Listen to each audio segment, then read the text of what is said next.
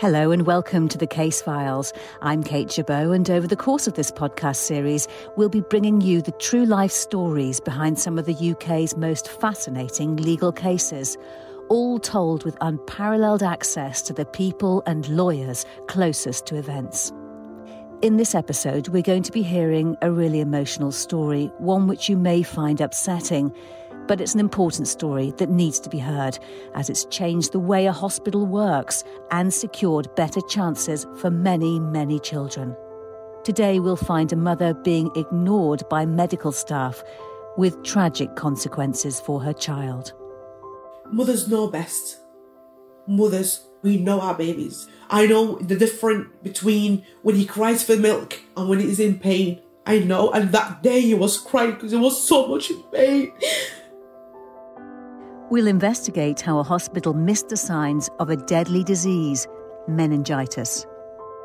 Right through the healthcare delivery system, we do see misdiagnosis from general practitioners, ambulance staff, casualty officers.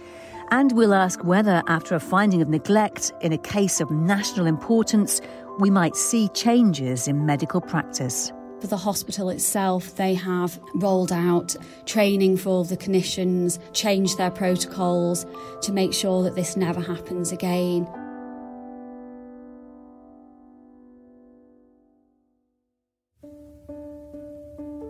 Meningitis is a disease which can affect anyone at any age. The speed at which it can develop is frightening.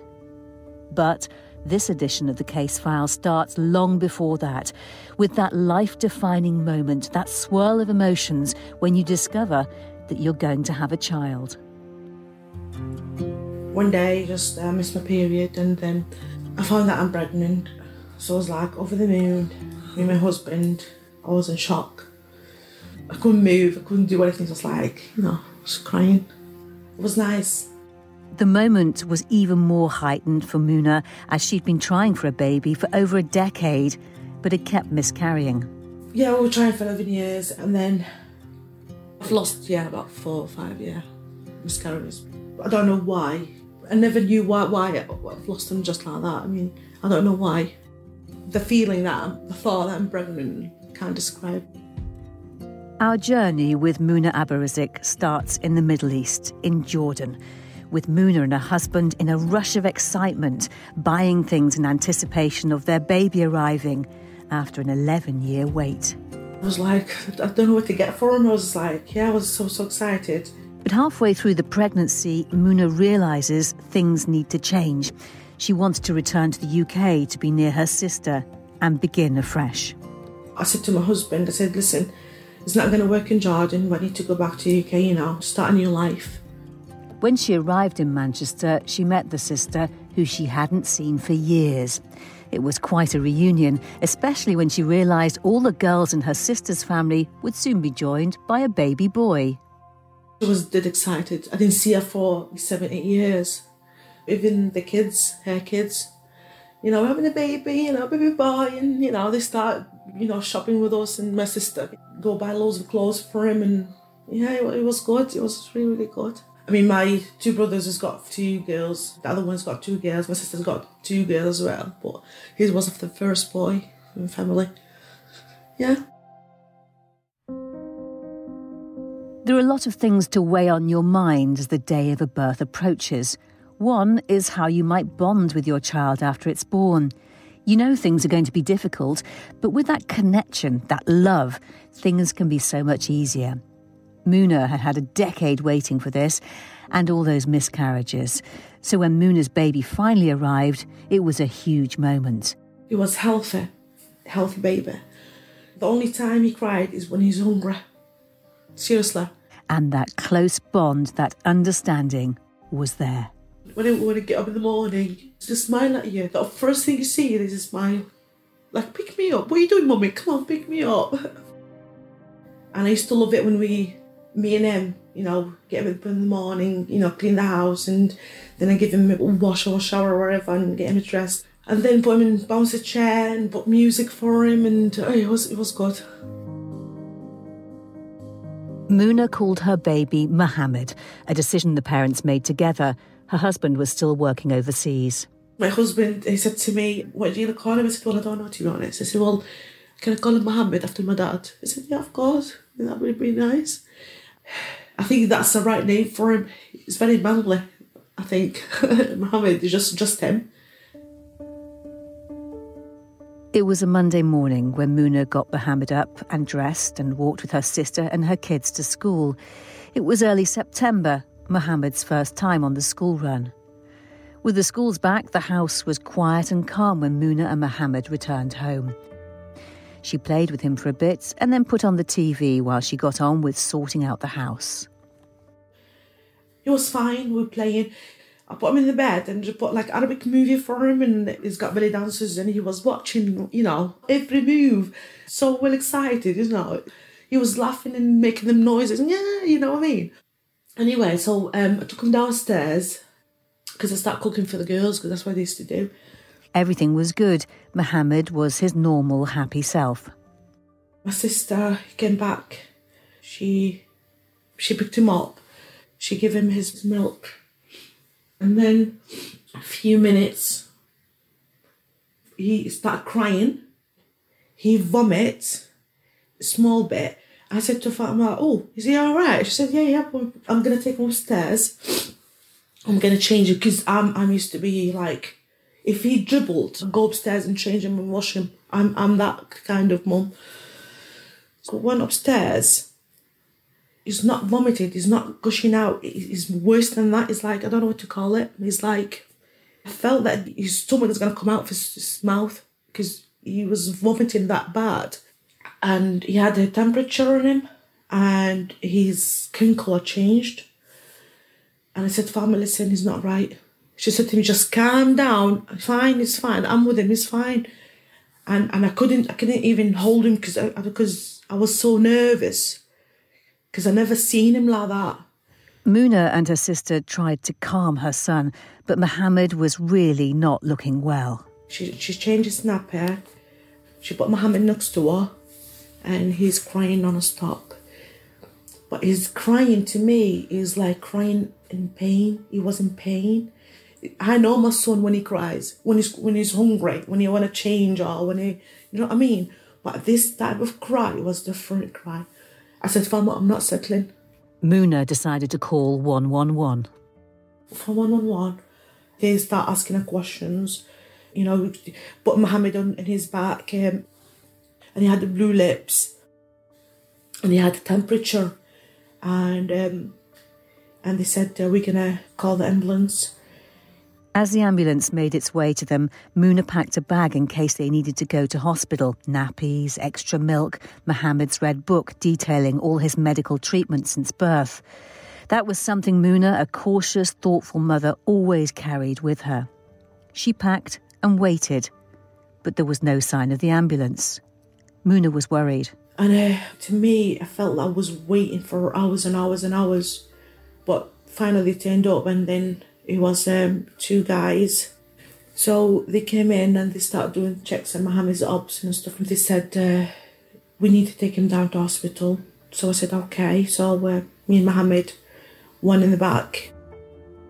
It was a short journey, just 15 minutes or so from her house in Hyde to the local A&E at Tameside Hospital. But that can feel a long time in an ambulance when you're caring for your sick child. Eventually, they arrived at the hospital. We waited in the room just to be seen by the nurse. But then Mohammed, he was boiling hot. He was up. You couldn't touch him because he's so hot. I went to the paramedic. I said, listen, he's so hot. I said, just take his clothes off. I took Mohammed's clothes off, and then I went outside and I was waiting to see by the nurse. And then they called Mohammed. So we went to see the nurse. All she did is she checked his obs, and then she sent us to the cubicle, and she said, just wait for the doctor, to see him by the doctors. And opposite to me, there's a lady, and she started saying, oh, what's wrong? What the hell is wrong with that baby? I said, I'm so sorry, I know, but I can't, I don't know what to do. I'm trying to calm him down, but he's not having it. The doctor came to Mohammed and asked me what happened, and asked me about Mohammed's background, and then he said, we need to do a few tests. I said, okay, well, what kind? They said, blood tests. All right, then. I kept saying to the doctor, he's not right, he's not breathing right, his colour. Muna felt the doctors should know best, but she knew her baby, and nobody else seemed as concerned about her son. Because I've got no idea what's happening. I'm so nervous, I'm scared. So they said my baby was dark because he's black or dark colour. But I know my baby, I know his skin colour when it's changed. I know when he's got little blue lips. I know that. But they didn't listen to me. So anyway, when the nurse come up, she said, we need to take some blood. She couldn't take any blood because she said to me, he's got a freezing cold feet, so we can't take any blood. It's not coming out. So she said to me, try to put his blanket around his feet and warm them for us, and we come back in 5 minutes. So I said, all right. So I've done what she asked me to do, and then she came back, and then she managed to get a few, not a lot of blood, but she managed to take some blood out. Then she said to me, we're going to just wait on the results to come back. And then she came to me and she said, we've got the results back and he's fine and he's got like a virus. I said, what kind of virus? She said he's got a cold virus, like a normal cold virus. I said to her, listen, I said, I'm not a doctor or anything like that. I said, but my son's not breathing. He's not breathing properly. I promise he's not breathing properly. Is his chest all right? His back is all right? Because I know. And I kept saying sorry to her. Because I kept asking her questions. It's going to be all right. It's going to be all right. And she said, if you're happy, we're going to send him home. I said, not really, no. I don't want to go home because I know he's not right. Because she said to me, because we can't send him to the baby ward because she said to me, it's full of viruses. So we don't want him to get any worse. I said to her, I said, okay, so what are you going to do? I said, well, you're going to observe him for 2 hours to make sure he's fine. They put us in the room, they put Mohammed in a bed. When we first arrived upstairs, she came to the room and she checked his obs and she left. And none of them, in them 2 hours, they came to check on Mohammed. As Muna waited for 2 long hours, Mohammed's condition didn't improve. She grew more anxious. Mohammed, he was lying in the bed there, he's not moving, so I thought, is something wrong? Usually Mohammed is very active, he plays with you, he's even looking, I don't know, I know Mohammed wasn't right that day. So I went outside to look for someone, but I couldn't see no one, so I went back in. And then after 2 hours, there's a nurse, not a doctor, not the same doctor she sent me upstairs. There's a nurse and she gave me a discharge note and she said to me, he's fine. She didn't even check his temperature. She said to me, he's fine. And she gave me like a number. If he's gone any worse, just give us a call back. I said, all right then, is he fine? Is he fine? She said, he's fine, everything fine. Muna didn't want to leave. All her instincts were telling her there was something very wrong with her child. She called her sister. I found my sister. I said, listen, Fatima, I feel bad about that. She said, what do you mean? I said, listen, Fatima, I'm not going. I'm not leaving. I said, but I think if I stay, they will call security on me. She said to me, listen, Muna, you can't argue with the doctors. If they said this, he's fine, so he's fine. So anyway, she said to me, I'm going to order a taxi for you. I get Mohammed's dressed and put his blanket because it was raining that day.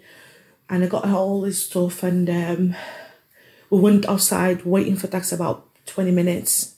And then we arrived, Fatima's about 1 o'clock. And I said to Fatima, I said, listen, Fatima, I said, yeah. I said to her, Fatima, I said, I'm not lying, but Mohammed's not right. She said to me, what do you mean? I said, look at him. Anyway, I said, listen, maybe it's me being over protective or something like that. So anyway, we went upstairs and Mohammed won't stop crying. He was in pain. Anyway, and I start reading Quran on him. I start, trying to calm him down. He's not having it because Fatima, she slept with the girls in the other room just to give me space with him. But he won't stop crying. So anyway, I was holding his hand and I just, I was like, start kissing his hand. And then I noticed something.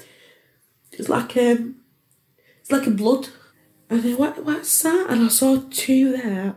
And then next minute, I saw one in his forehead. I said, what is it?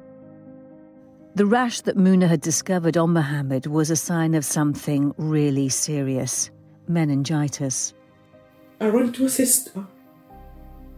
She knew straight away. I ran to her, I said, Father, come here, Mohammed's got blood. I said, what do you mean he's got? I said, well, I don't know, he's got blood in his hand, he's got blood in his head, in his forehead. I said, oh, look. And she said, oh my God. I said, what is it, Father? What is it? Tell me, what is it? She said, just call 111 now. Call 111. She took Mohammed downstairs to the living room and she phoned 111 and she told them all the symptoms.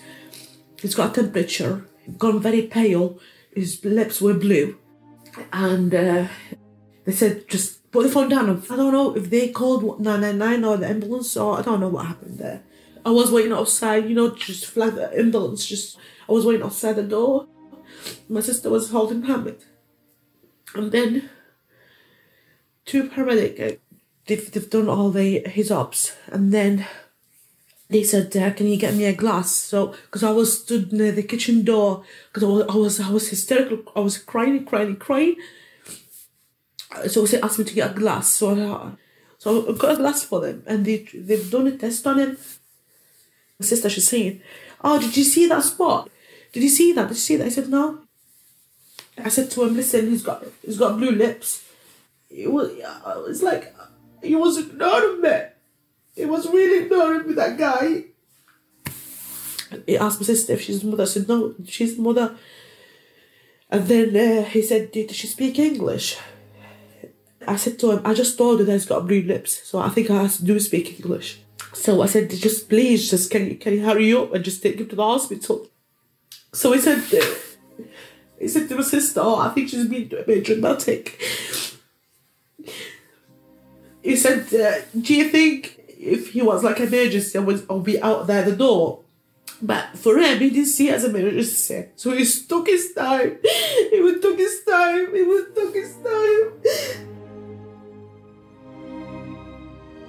After what seemed like forever, the paramedics decided to take Mohammed to hospital for checks. But instead of going straight away, they were carrying out yet more checks and asking Muna yet more questions. I put Mohammed in my chest, and he was cold as a cucumber.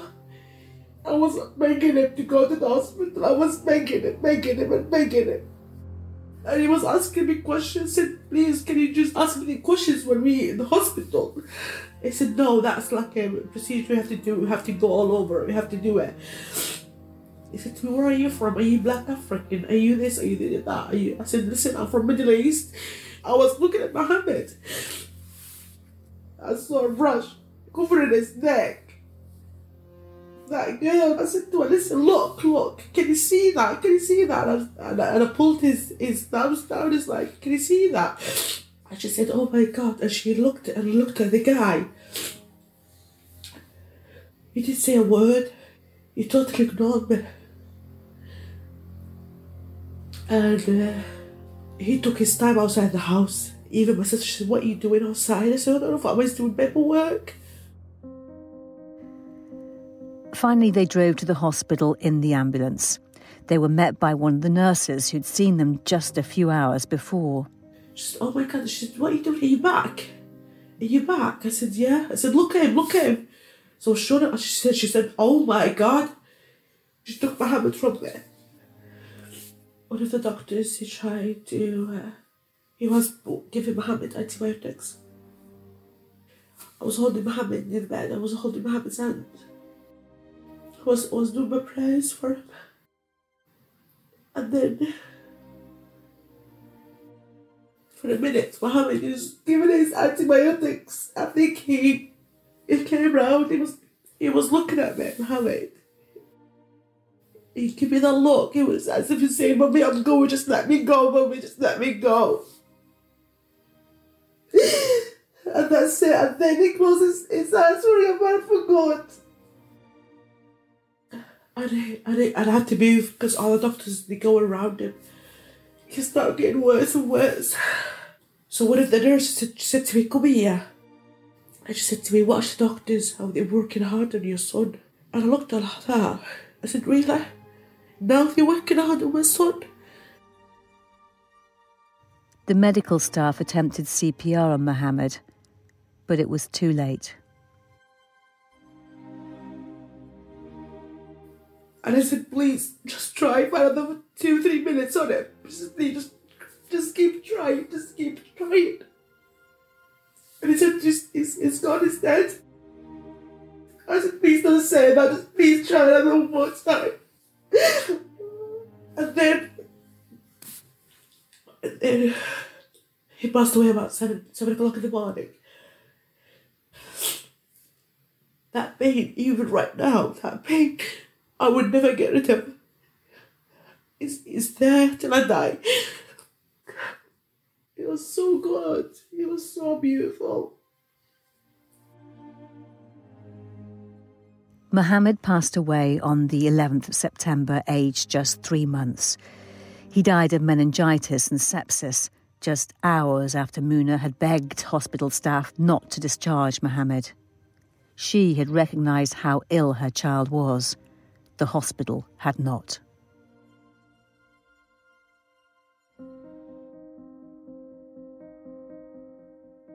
Meningitis can progress devastatingly quickly. It's an inflammation of the protective fluid and membrane surrounding your brain and spinal cord and can be caused by bacteria or a virus. It can affect anyone at any age, but young people aged 15 to 19 are at higher risk, and children younger than 4 are the most likely to contract it. I spoke to Steve Dayman, founder of Meningitis Now, a charity which campaigns to raise awareness of this disease. It's a constant battle keeping meningitis a disease of national importance, because we do have some vaccines now, and parents, they're misinformed sometimes. They believe that their child is protected against all strains of meningitis. Yes, we do have vaccines, but they don't protect against all strains. And that's the thing to remember, that no one is 100% protected against some really lethal strains of bacterial meningitis. As well as supporting others who face meningitis, Steve has personal experience of how deadly it can be. Well, we lost our little boy Spencer. He was 14 months old in November 1982. And there wasn't any charities in those days to represent the disease. There wasn't any helplines, no leaflets. So family and friends, we decided to start fundraising, hopefully fund some research into the disease. Meningitis Now has been going 34 years. Almost £13 million worth of research. We financially supported over 3,000 families with counselling, grants to help with funerals and training for parents and children. We have a big Believe and Achieve programme for 15 to 24-year-olds who've experienced meningitis. We organise away days and things like that for them so they can associate themselves with people that have been through a similar experience.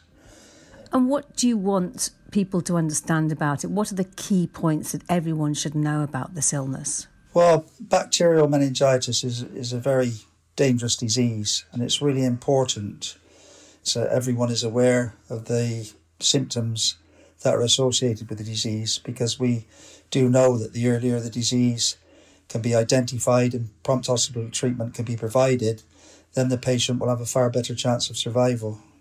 With meningococcal disease, which is the most common form of bacterial meningitis, it causes 2 distinct forms of disease, meningitis and septicemia. With meningitis, it's very often a headache, dislike of light, sickness. With meningococcal septicemia, it would be aching limbs, cold hands and feet, very cold hands and feet, a very sick patient. And very often a rash that starts like little pinprick marks and rapidly develops into big purple bruises. But we do always say that don't wait for a rash, because sometimes it can be a late symptom, and in some cases it doesn't appear at all.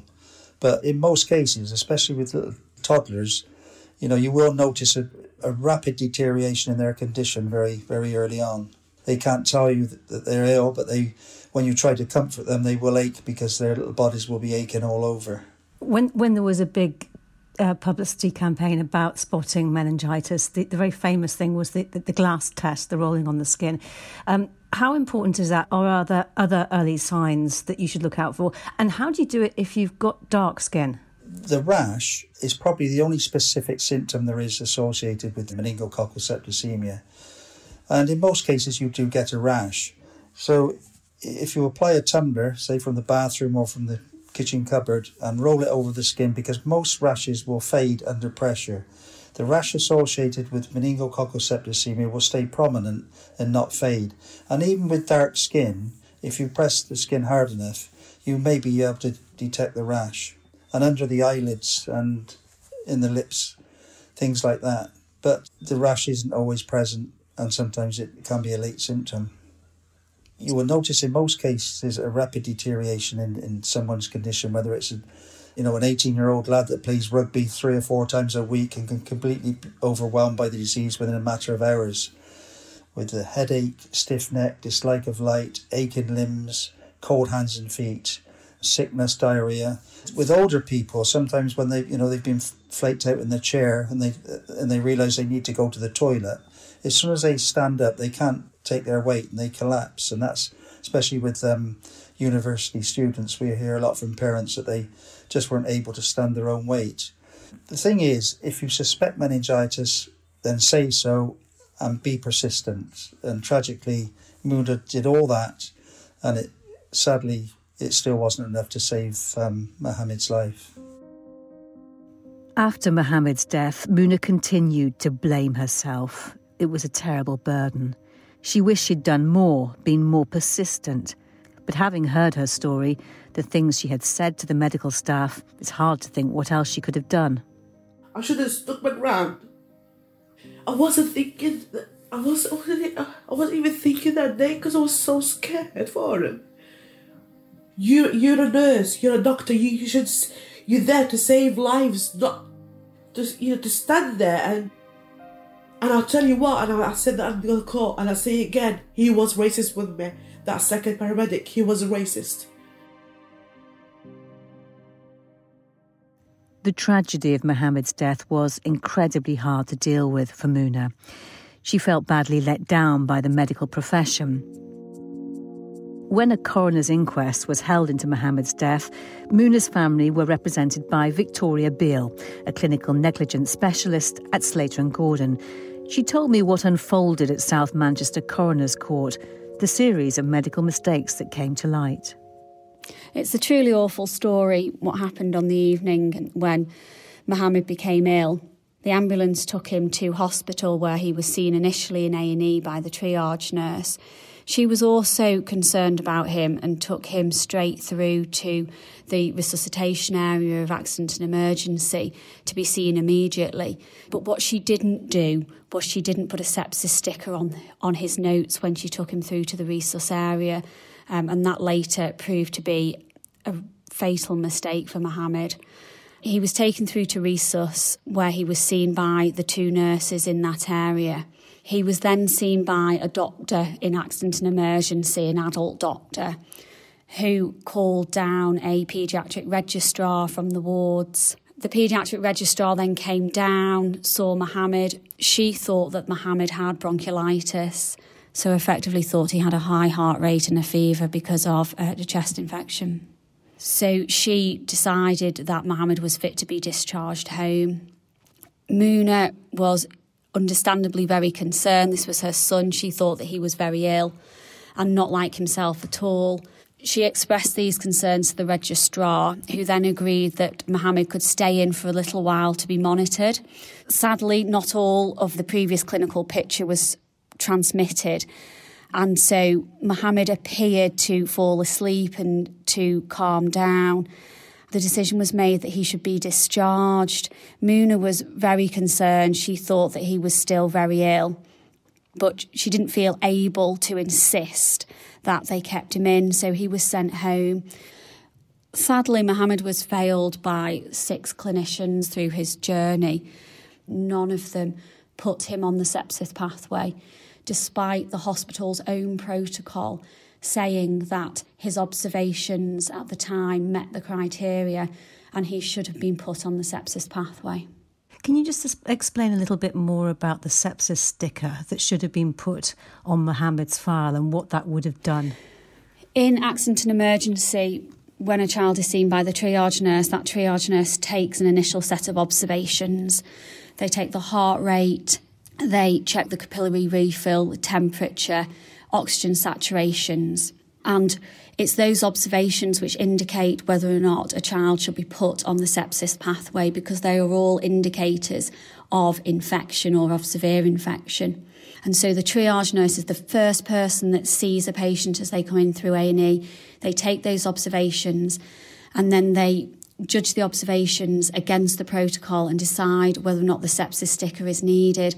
And then once that sepsis sticker is on the notes, those notes follow that patient, and every clinician that picks it up will think sepsis first. But sadly, that didn't happen here. The nurse in triage said at the inquest that she was concerned about Mohammed and wanted to get him straight through to resus and didn't finish up his notes before she took him through. In relation to the rest of the clinicians, they simply failed to look at the history of his observations in the records. If you're placed on the sepsis pathway, you should be given fluids and antibiotics within an hour of admission. And fluids and antibiotics are the first line of treatment for sepsis, whether or not that be meningococcal sepsis or any other type. During the inquest, Muna had provided photos of Mohammed. She'd been struck that her baby's skin colour was a factor in failing to spot the signs of septicemia. And I had pictures in the court just to show the jurors, that's my son. You could see his veins on his head.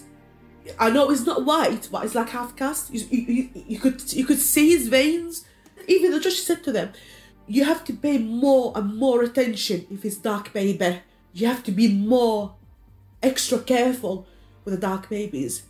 Paramedics said, even the doctors, she said his skin colour, it was fine. She said, how do you know that? A lot of the clinicians wrote in the medical records that Mohammed didn't appear pale. And the coroner said that they had no idea whether or not Mohammed was pale or not because they'd never met him before. And Muna was saying consistently, he doesn't look right, he doesn't look his normal self, and they should have listened to Mum. Because I know he wasn't right. His skin colour changed. It was clear that Muna had not been listened to, and there were further errors made later that night when the second ambulance had been called. The ambulance arrived, the paramedics came into the house to see Mohammed. They failed to understand how ill Mohammed was. Those paramedics spent 38 minutes on the scene assessing Mohammed before they took him to hospital. By the time they took him to hospital and he was seen, he was at that point in shock and was a very, very ill baby. And Mohammed died in the early hours of that morning with his mum there holding his hand.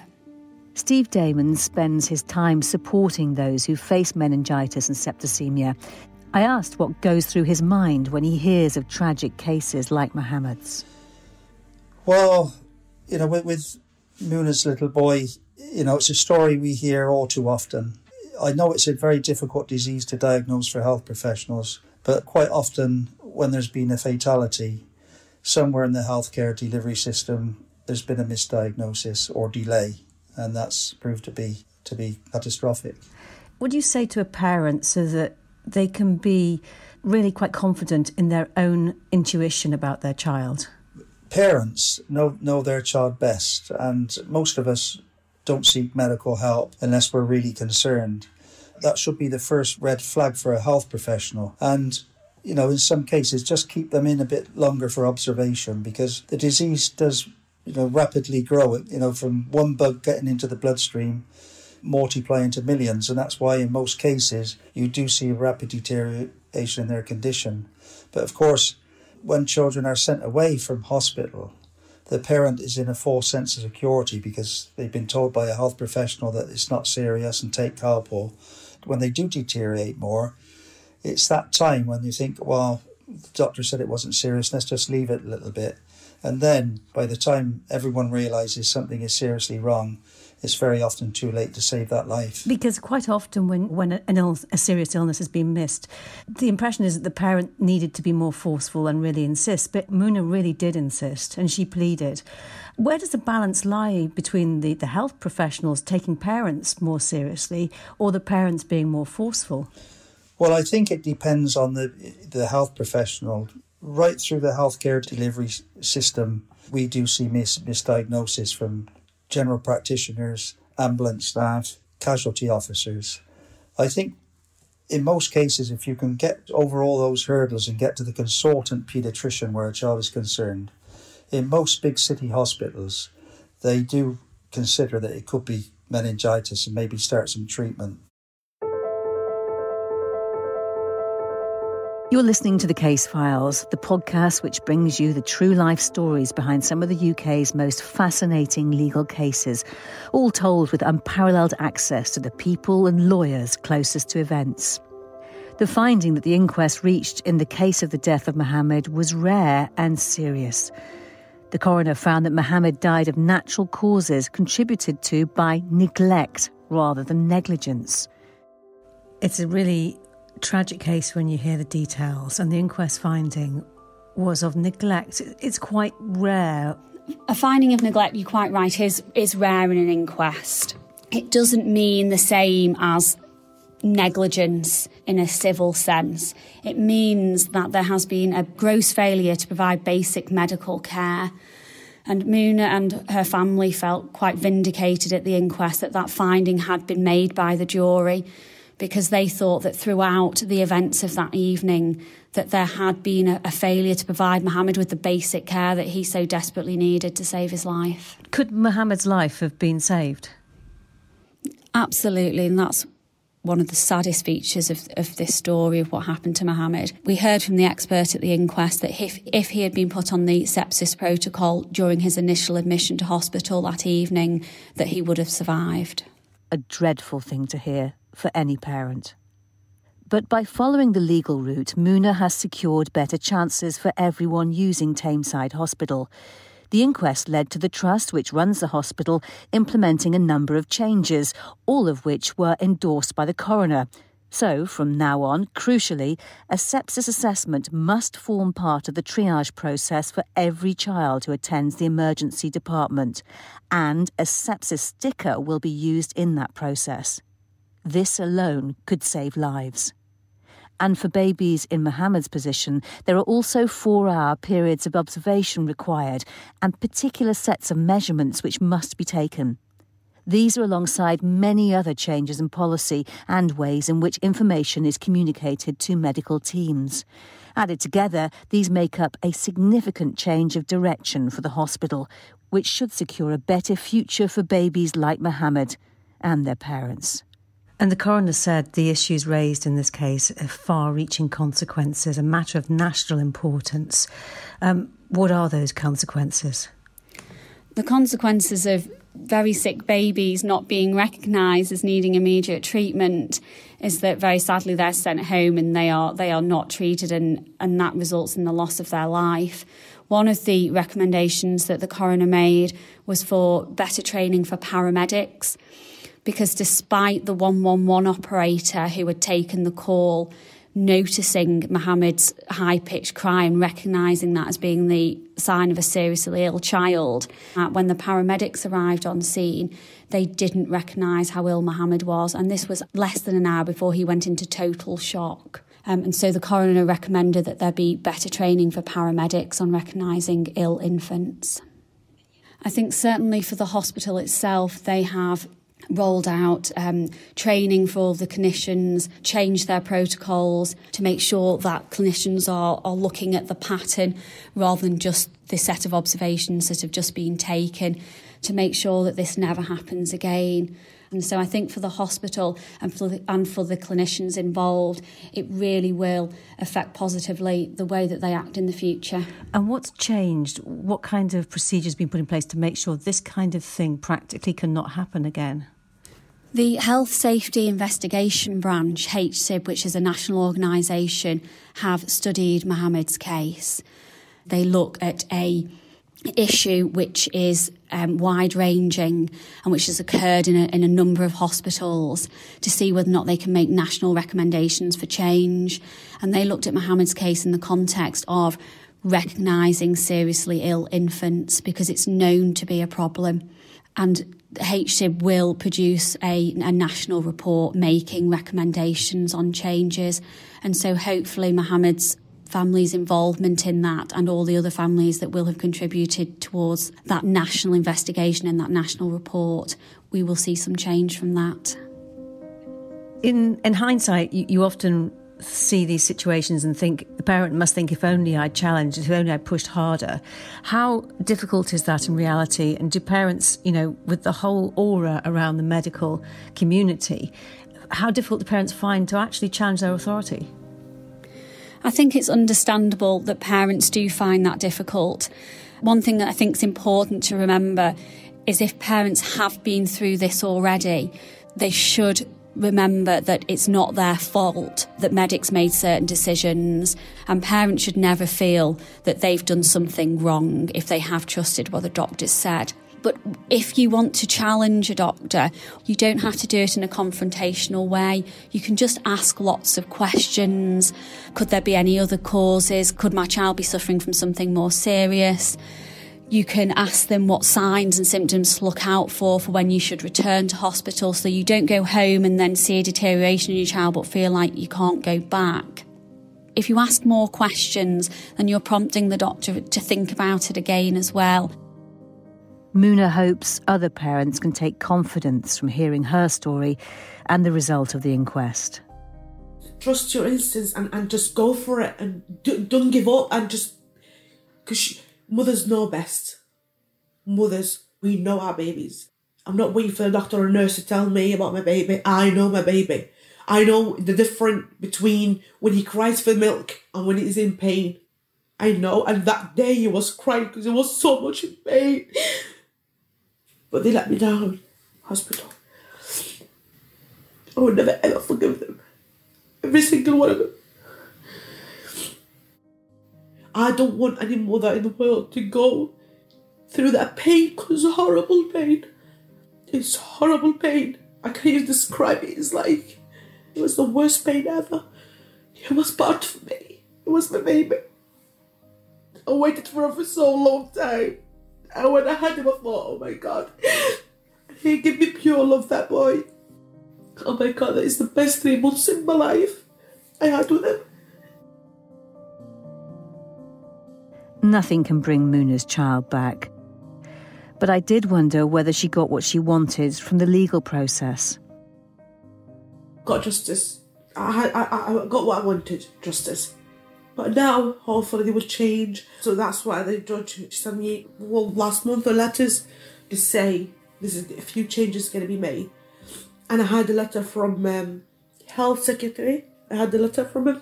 He said, so sorry for your loss, and he apologised, and he said we're going to change a lot of things around the UK. Since this time, Muna has had some wonderful news. She found out she was pregnant again. Her child was delivered safely, and both mother and baby are doing well. Thanks again to Victoria Beel, medical negligence lawyer at Slater and Gordon, and Steve Dayman from Meningitis Now for sharing their experience of this case. And thanks especially to Muna Abarizik for telling the story of her son, Mohammed. If you want to know more about this or other episodes of the Case Files, have a look at the website slatergordon.co.uk/podcast, or head over to our social media channels and search #CaseFilesPod and join the conversation. I'm Kate Gerbeau. Thanks for listening. Bye-bye.